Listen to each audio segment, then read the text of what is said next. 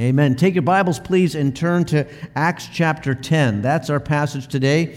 Acts chapter 10. We're returning to our series entitled Turning Points, Pivotal Moments in the book of Acts. And here we are in Acts chapter 10, seeing the gospel message cross over into the Gentiles. Here's the key concept for today. Jesus is for all people.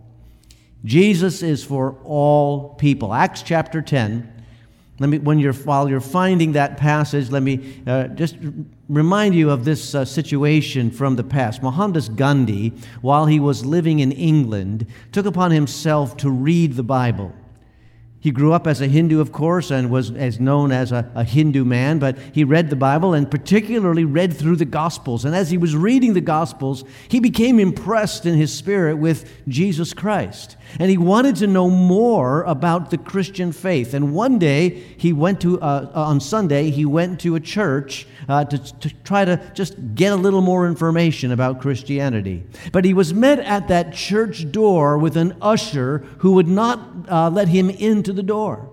And the usher said, "Go worship with your own kind," as he looked at Gandhi's dark skin. And Gandhi left that church never to investigate Christianity even further. And he remarked on that situation one day. He wrote about it and he said, if Christians have caste differences, talking about the racial caste system in India, if Christians have caste differences, I might as well remain a Hindu. Well, in our passage today, we see that God does not want the message of hope contained to any specific ethnic group. We're going to see in our passage that God does not want the message of the gospel contained to any particular language group. God values all people, and the love of Jesus is for all. Acts chapter 10 opens in the home of a Roman officer, specifically in Cornelius' home. And he's serving in Caesarea, which is a seaport town and a place where the Roman soldiers were garrisoned. And so you follow along as I read, starting in Acts chapter 10. It says this. At Caesarea there was a man named Cornelius, a centurion in what was known as the Italian regiment. He and all his family were devout and God-fearing. He gave generously to those in need and prayed to God regularly. One day at about 3 p.m, he had a vision.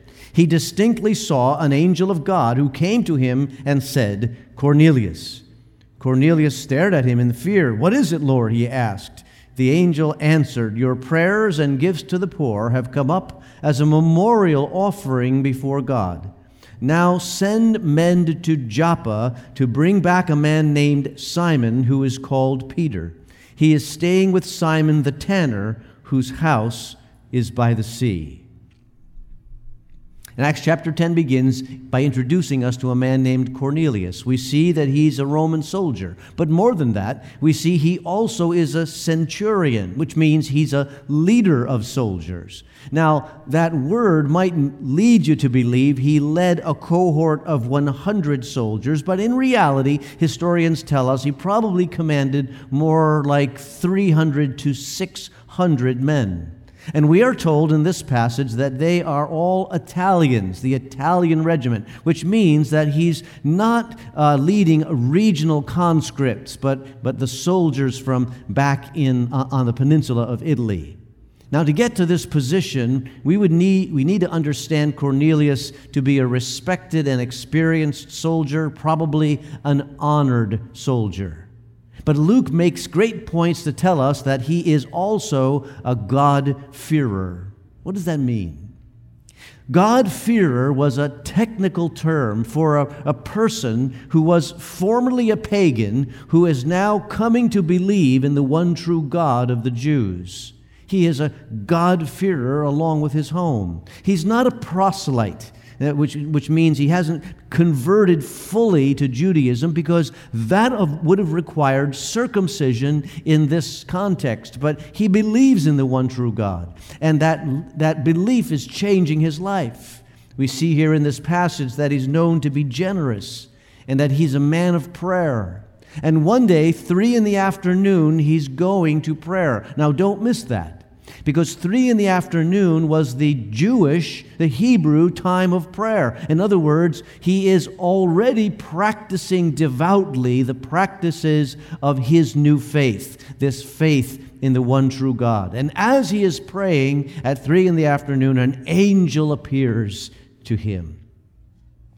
God has noticed Cornelius.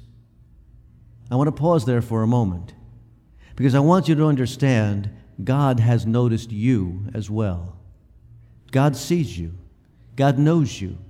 God understands right where you are and just what you need and what you need next. And the Almighty has recognized that Cornelius needs to be willing to take a next step. He's aware of God. He's sensitive in his conscience to do that which is right. He's seeking to live rightly, but he needs to be surrendered to Jesus Christ. You see, his religion won't save him. Only a relationship with Jesus Christ will save him. And God recognizes that's the next step for Cornelius. And so he sends an angel, and the angel says, "Send for Peter so that he can come and tell you the good news." That's happening in Caesarea. Meanwhile, up the coast, just a little ways, the Lord is also working on the heart of Peter. Go down to verse 9 and we'll continue the reading. It says, "About noon the following day, as they were on their journey approaching the city," this is the men that Cornelius sent to get Peter. "The next day, Peter went up on the roof to pray. He became hungry and wanted something to eat, and while the meal was being prepared, he fell into a trance. He saw heaven opened and something like a large sheet being let down to earth by its 4 corners. It contained all kinds of 4-footed animals, as well as reptiles of the earth and birds of the air. Then a voice told him, 'Get up, Peter, kill and eat.' 'Surely not, Lord,' Peter replied. 'I've never eaten anything impure or unclean.' The voice spoke to him a second time. 'Do not call anything impure that God has made clean.' This happened 3 times, and immediately the sheet was taken back to heaven." As we come to Peter, let's catch up on the details of the story thus far. You see, Peter is at this point in his life on what we might call a missionary tour or a pastoral tour, because he's stopping off at some of the cities where small churches, small groups of Christians are growing up. Back in Acts chapter 9, we see that he has visited a city called Lydda. Lydda is about where Tel Aviv is today. In fact, the Tel Aviv airport is where Lydda was in these ancient times. And so he's at the coast. He's on the seashore there in Lydda. And there, by the power of God, he performs a miracle and he heals a man named Aeneas. And as he's doing that, he's invited to come further down the coast to a city called Joppa. And there in Joppa, Dorcas, a well-known saint of that church, has passed away. And again, through the power of God, the Apostle Peter is able to bring Dorcas back to life. He's consistently moving southward along the coast, visiting these believers in Jesus Christ. And how did they come to be believers in Jesus Christ? Well, no doubt these were individuals who had heard Peter preach on Pentecost. And they came to faith in Christ back in Jerusalem on Pentecost, and they have now returned to their home cities, and they're taking the gospel with them, and they're taking their faith along. And Caesarea, where Cornelius is just a little bit further south along the coast of Israel, a little south of Joppa. And I point these things out to you because one of the things that I like to see about this story is how God takes care of the loose ends of life. God does not leave things hanging. Peter is already in the area, and he's already coming in the direction of Cornelius when the angel says to Cornelius, "Send for Peter." God takes care of the loose ends. Maybe you think there's loose ends in your life right now. Maybe there's details in your life that you can't see how they're going to come together. Doesn't seem like things are lining up, but God takes care of the loose ends. Bring your loose ends to Jesus, because he has the ability to put it right. And at the very time that God is breaking through to Cornelius, he already has Peter in the area, in the region, moving towards where Cornelius is. And he's also already working in the heart and the mind of Peter. Peter is going through some changes. He's starting to have new values in his life. Particularly, he's starting to value people more than the rigid barriers of the rules and the law that he was raised with. We see that particularly at just a little subtle insight in the fact that Peter was staying at the home of Simon the tanner in Joppa. What is a tanner? A tanner is a person who works with the skins of animals and uses the skins of animals, preparing them to be leather goods that were sold in the markets of the day. It meant that a tanner, each and every day, as a part of his profession, was touching the dead bodies of animals and therefore was ceremonially unclean. His house was considered unclean. A religious Jew would not go to the house of a tanner. In fact, the homes of the tanners needed to be outside the city limits. It is likely that the local synagogue members would have shunned Simon the tanner. And in the old days, so would have Peter. Peter would have nothing to do with this man who was continuously unclean. But now, Peter's beginning to change his mind. He's beginning to change his heart through the love of Jesus Christ. Now he sees that Simon the tanner has come to faith in Jesus, and he doesn't see him anymore as a man who is unclean. He sees him as a brother in Jesus Christ. And so with these new things in mind, with these new assumptions, he's staying at his home. I want you to see how the assumptions that the apostles are working with are changing over time. You see, in the old days, Peter would have assumed that the contamination and the uncleanness of that individual who was ceremonial unclean would have flowed towards him. And so he would shun the unclean person, not go into their homes, not touch them and that kind of thing. Now, that's why unclean people were kind of separated away. But Peter has come to a new assumption. He's come to a new belief, and that is that the gospel reverses that flow. Now, the love of Jesus, the power of Jesus, the grace of Jesus flows from him toward those, and they are no longer considered unclean. Where did he get such a radical idea? Where did he get such an idea that was so different from the assumptions he grew up with in his culture? He got that radical idea from Jesus himself, because Jesus was the one who was willing to touch the leper. Jesus was the one who was willing to have those that society considered to be outcast or unclean come and be with him and actually touch him, because he knew that his power was greater. He knew his love and his grace would reverse that flow. Contamination would not touch him. As a matter of fact, blessing would touch them. And Peter believed that as well. And so here he is on the roof of someone who he formerly would shun, and he's staying in that home, and he's up on that flat roof where they have the ability to catch the breeze off of the ocean and get a little bit of coolness in the day. And even though he's pushing the boundaries of his former understanding, God gives him a vision that pushes those boundaries even further. He lets down this vision of unclean, we would call it non-kosher food, and he says, kill and eat. Now, Peter is not ready for that.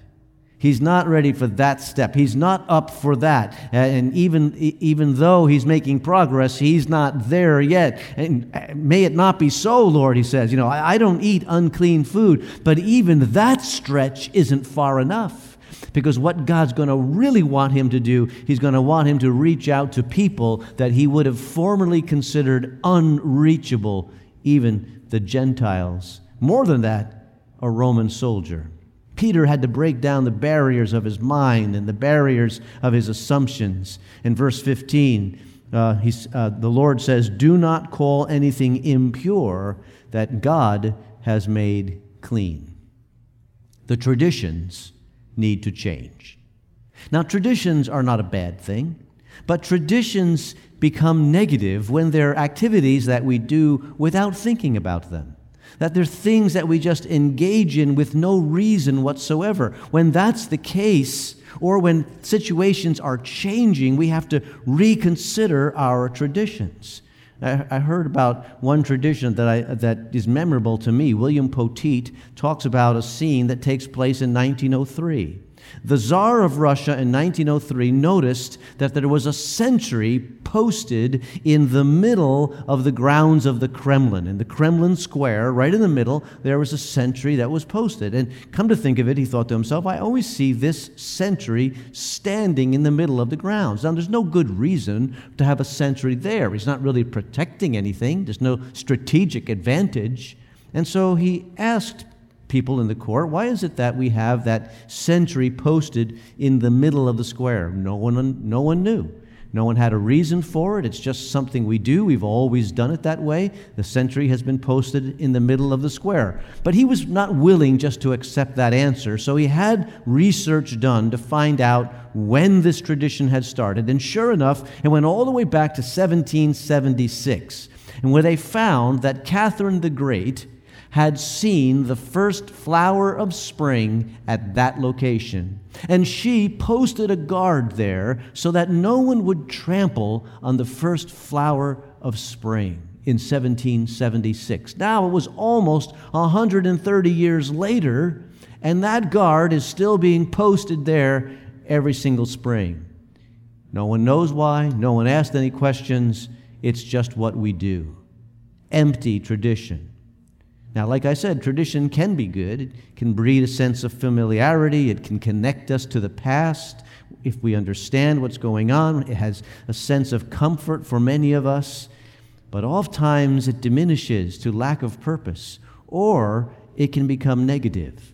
For Peter, it was time to reconsider the traditional understanding about the distinction between Jew and Gentile, because that understanding had become negative and against God's will. See, we have to grasp what a big deal this would be for this barrier to come down. The prejudice against the Gentiles on the part of the Jews was an entrenched reality. And it was an entrenched reality because they used the Word of God to support it. They twisted the meaning of the Word of God. God sent His revelation and His Messiah to one of the world's families, His chosen people, the Jews, but not so that they could hold on to that hope themselves and become superior, but so that through them the gospel would penetrate the entire world. But that fact was twisted. And the idea of favoritism took hold, and favoritism gave birth to pride, and pride gave birth to hatred and prejudice. And that prejudice considered Jews here in the first century to think of themselves as superior to other people. In fact, non-Jews were considered on equal level with dogs, of no value, scavengers and the like. No religious Jew, therefore, would have anything to do with a Gentile or would enter their home and be a part of their life. But these attitudes were not the attitudes of God. They were not the teaching of the Word of God. On the contrary, God is clear throughout the Hebrew Scriptures that He intends His love to go to the whole world. Isaiah 49 verse 6 says this, I will also make you a light for the Gentiles, that you may bring my salvation to the ends of the earth. But somewhere along the line, that idea had been lost. They became, in a sense, superior, and the dietary laws were, in a sense, the badge of distinction between the Jew and the Gentile. Peter had lived in that tradition all of his life. It was just embedded in his soul and in his understanding so deeply that when God Himself says, Peter, take and eat, Peter argues with Him 3 times. It's almost as if Peter is saying to God, God, I can't obey your word because I'm too busy obeying your rules. But things were changing. God knew that prejudice had to be cut out like a cancer. And He had to move His message of the gospel outward from the Jews. And God is saying, Peter, I care about people more than I care about your rules. I'm more concerned about people, and not just people like you, all kinds of people, everyone. The gospel, Jesus, is for all. Prejudice on the lips of a Christian is an obscenity. Prejudice in the heart of a Christian is sin. These barriers need to be broken down. And this vision so upset Peter that he's still dealing with it while Cornelius' people arrive. Go to verse 17. While Peter was wondering about the meaning of the vision, the men sent by Cornelius found out where Simon's house was and stopped at the gate. They called out, asking if Simon, who was known as Peter, was staying there. While Peter was still thinking about the vision, the Spirit said to him, Simon, 3 men are looking for you. So get up, go downstairs. Do not hesitate to go with them, for I have sent them. That word wondering in verse 17, if you're looking at your Bible, that word in Greek, it's translating a word that talks about confusion of thought. It's like pondering something that you're not quite clear about, making it go over and over in your mind. You just don't get it. What is God telling me to do? Eat unclean food? That just doesn't sound right to me. Peter's, at odds with himself, and in the midst of thinking that through, ding dong downstairs, Romans are at the door. And the Holy Spirit says, I want you to go home with those Romans. And I want you to follow my lead in terms of what God is doing. You can imagine Peter, this is all coming so fast. First the dietary laws, and now I have to go home with Gentiles. And not just any Gentiles. These are Romans. These are invaders. These are the enemy. Why did it have to be Romans? But God is teaching Peter an important lesson. Lighten up, Peter. Go home with these men. Repent of your rigidity and see people with the eyes of love the way that God does. And so Peter does go to the home of Cornelius, and he sees for himself that God has been working in the heart of this Gentile. Peter's vision is expanded. His heart is pried open. And Cornelius explains to Peter this encounter he has had with an angel of God. Now let's pick up the reading in verse 34 as Peter is talking to Cornelius about the hope in Jesus Christ. And then it says, Then Peter began to speak, saying, I now realize how true it is that God does not show favoritism, but accepts men from every nation who fear him and who do what is right. I love that saying. God does not show favoritism. It means 2 things. It means, first of all, that there is no one who is outside the scope of the love of God. God does not show favoritism. He is for all. And secondly, it means all people come to God in the exact same way. God does not show favoritism. Jesus is the way. We Christians are called to see the world the way that God sees the world. And we sometimes fall into the very kind of attitude that we see Peter displaying early in this passage. It may shock you, believer, to know that God loves the atheist. God loves the prostitute. God loves the homosexual.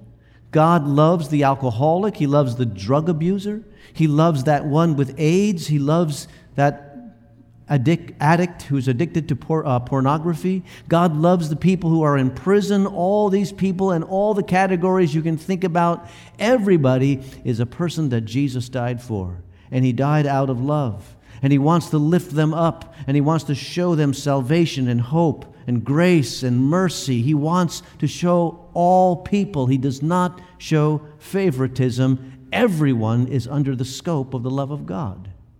And secondly, no favoritism. Everyone comes to God the exact same way. God does not have a plan of salvation for some that includes repentance, faith, belief, and obedience, but for others doesn't include those things. No. Everyone comes to God the exact same way. The plan of salvation is the same for all. All who come into the kingdom of God come through the blood of Jesus Christ. And when you come into the kingdom of God, everybody is a first-class citizen in his sight. Now, Peter lived in a day when the value of a person was determined by their heritage or their family line. We live in a day very often where a value of a person is determined by their appearance or their performance. If you look a certain way or you have certain possessions and so forth. But I want you to understand, God does not write the price tags on people that way. Everyone has value simply because you are born into the human family. You are part of the human race for whom Christ died. You are created in the image of God. No title, no degree, no looks, no clothes, no success, nothing will change that. He will never love you less. He will never love you more. He loves you completely right now. And that emotional barrier has to be crossed by Peter to escape his prejudice, and because God is already pushing through the spiritual barrier. And Peter does push through those barriers. He explains the gospel message to Cornelius. Cornelius comes to faith in Christ. Look at verse 44. It says, while Peter was still speaking these words, the Holy Spirit came on all who heard the message. The circumcised believers who had come with Peter were astonished that the gift of the Holy Spirit had been poured out on even the Gentiles, for they heard them speaking in tongues and praising God. And then Peter said, can anyone keep these people from being baptized with water? They've received the Holy Spirit just as we have. So he ordered that they be baptized in the name of Jesus Christ. Then they asked Peter to stay with them for a few days.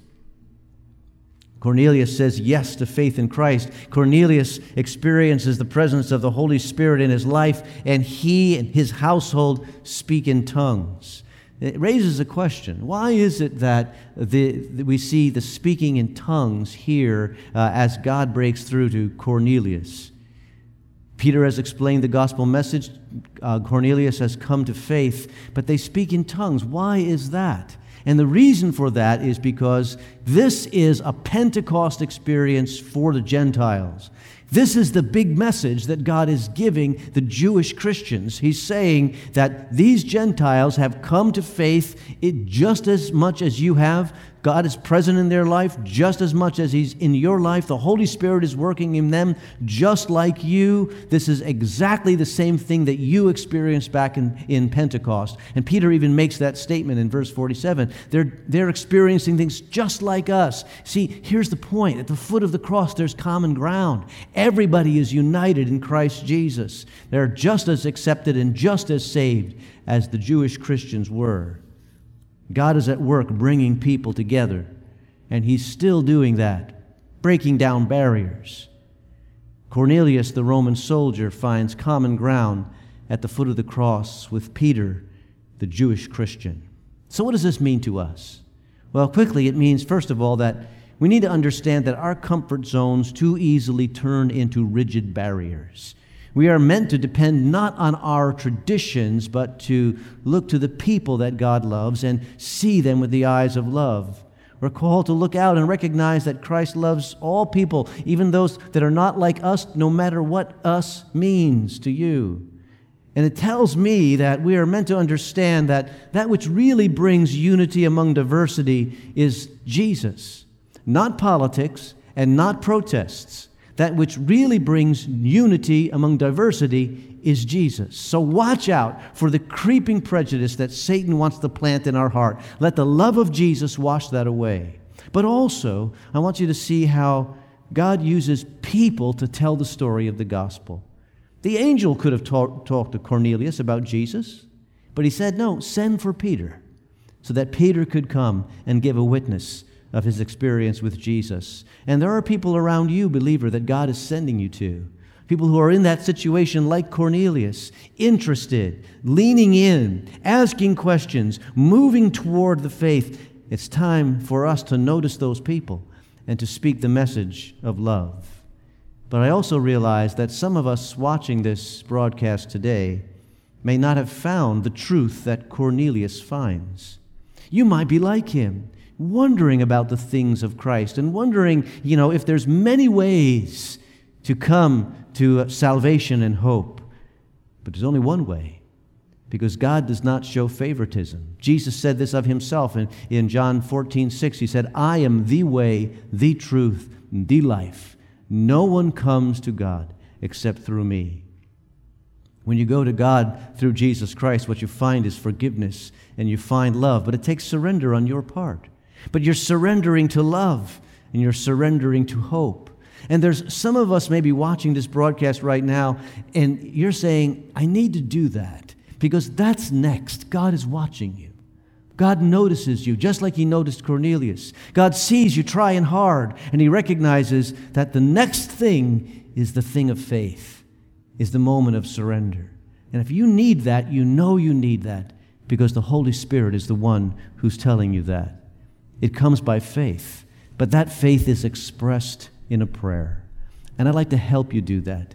So if that's where you are today, I want to ask you just to bow your head and close your eyes. In fact, let's all do that. If you're in the courtyard or in your home, let's spend a moment in prayer because for some of us, this is a time when we're going to cross that boundary just like Cornelius, and say yes to faith. I'm going to help you pray that prayer of faith. And if that's you, you're in that position, you say this, silently where you sit, Lord Jesus, I need you. Thank you for loving me. I believe you can forgive me. Wash the guilt of my sin away. I trust you. Make me your child. Lord, I don't know how many people who are watching this broadcast prayed that prayer, but I believe there are some because that's what you want. That's what you do. You continue to change us from the inside out. So, Lord, I pray that they would know, those who have said yes to you today would know that there's been a change. I pray that they would know that they are now walking by faith. And in that faith, Lord, I pray that you grow them day by day. Help us, all of us who are believers, who are already in the kingdom, help us see with the eyes of love the spiritual need around us and be those that you use to tell the gospel story, just like Peter in our passage. Thank you, Lord, that you want us to do that. Give us courage, we pray. In Jesus' name, amen.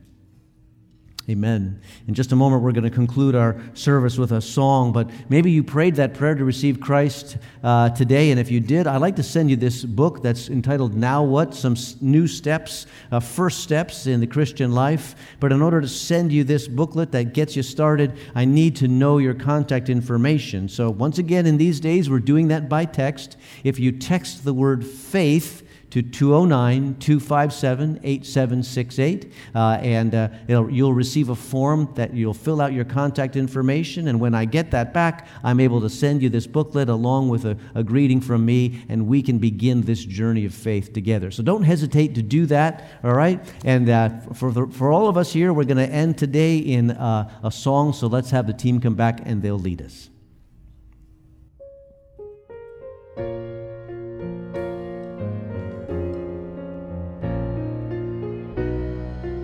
If you're in the courtyard, go ahead and stand with us as we pray.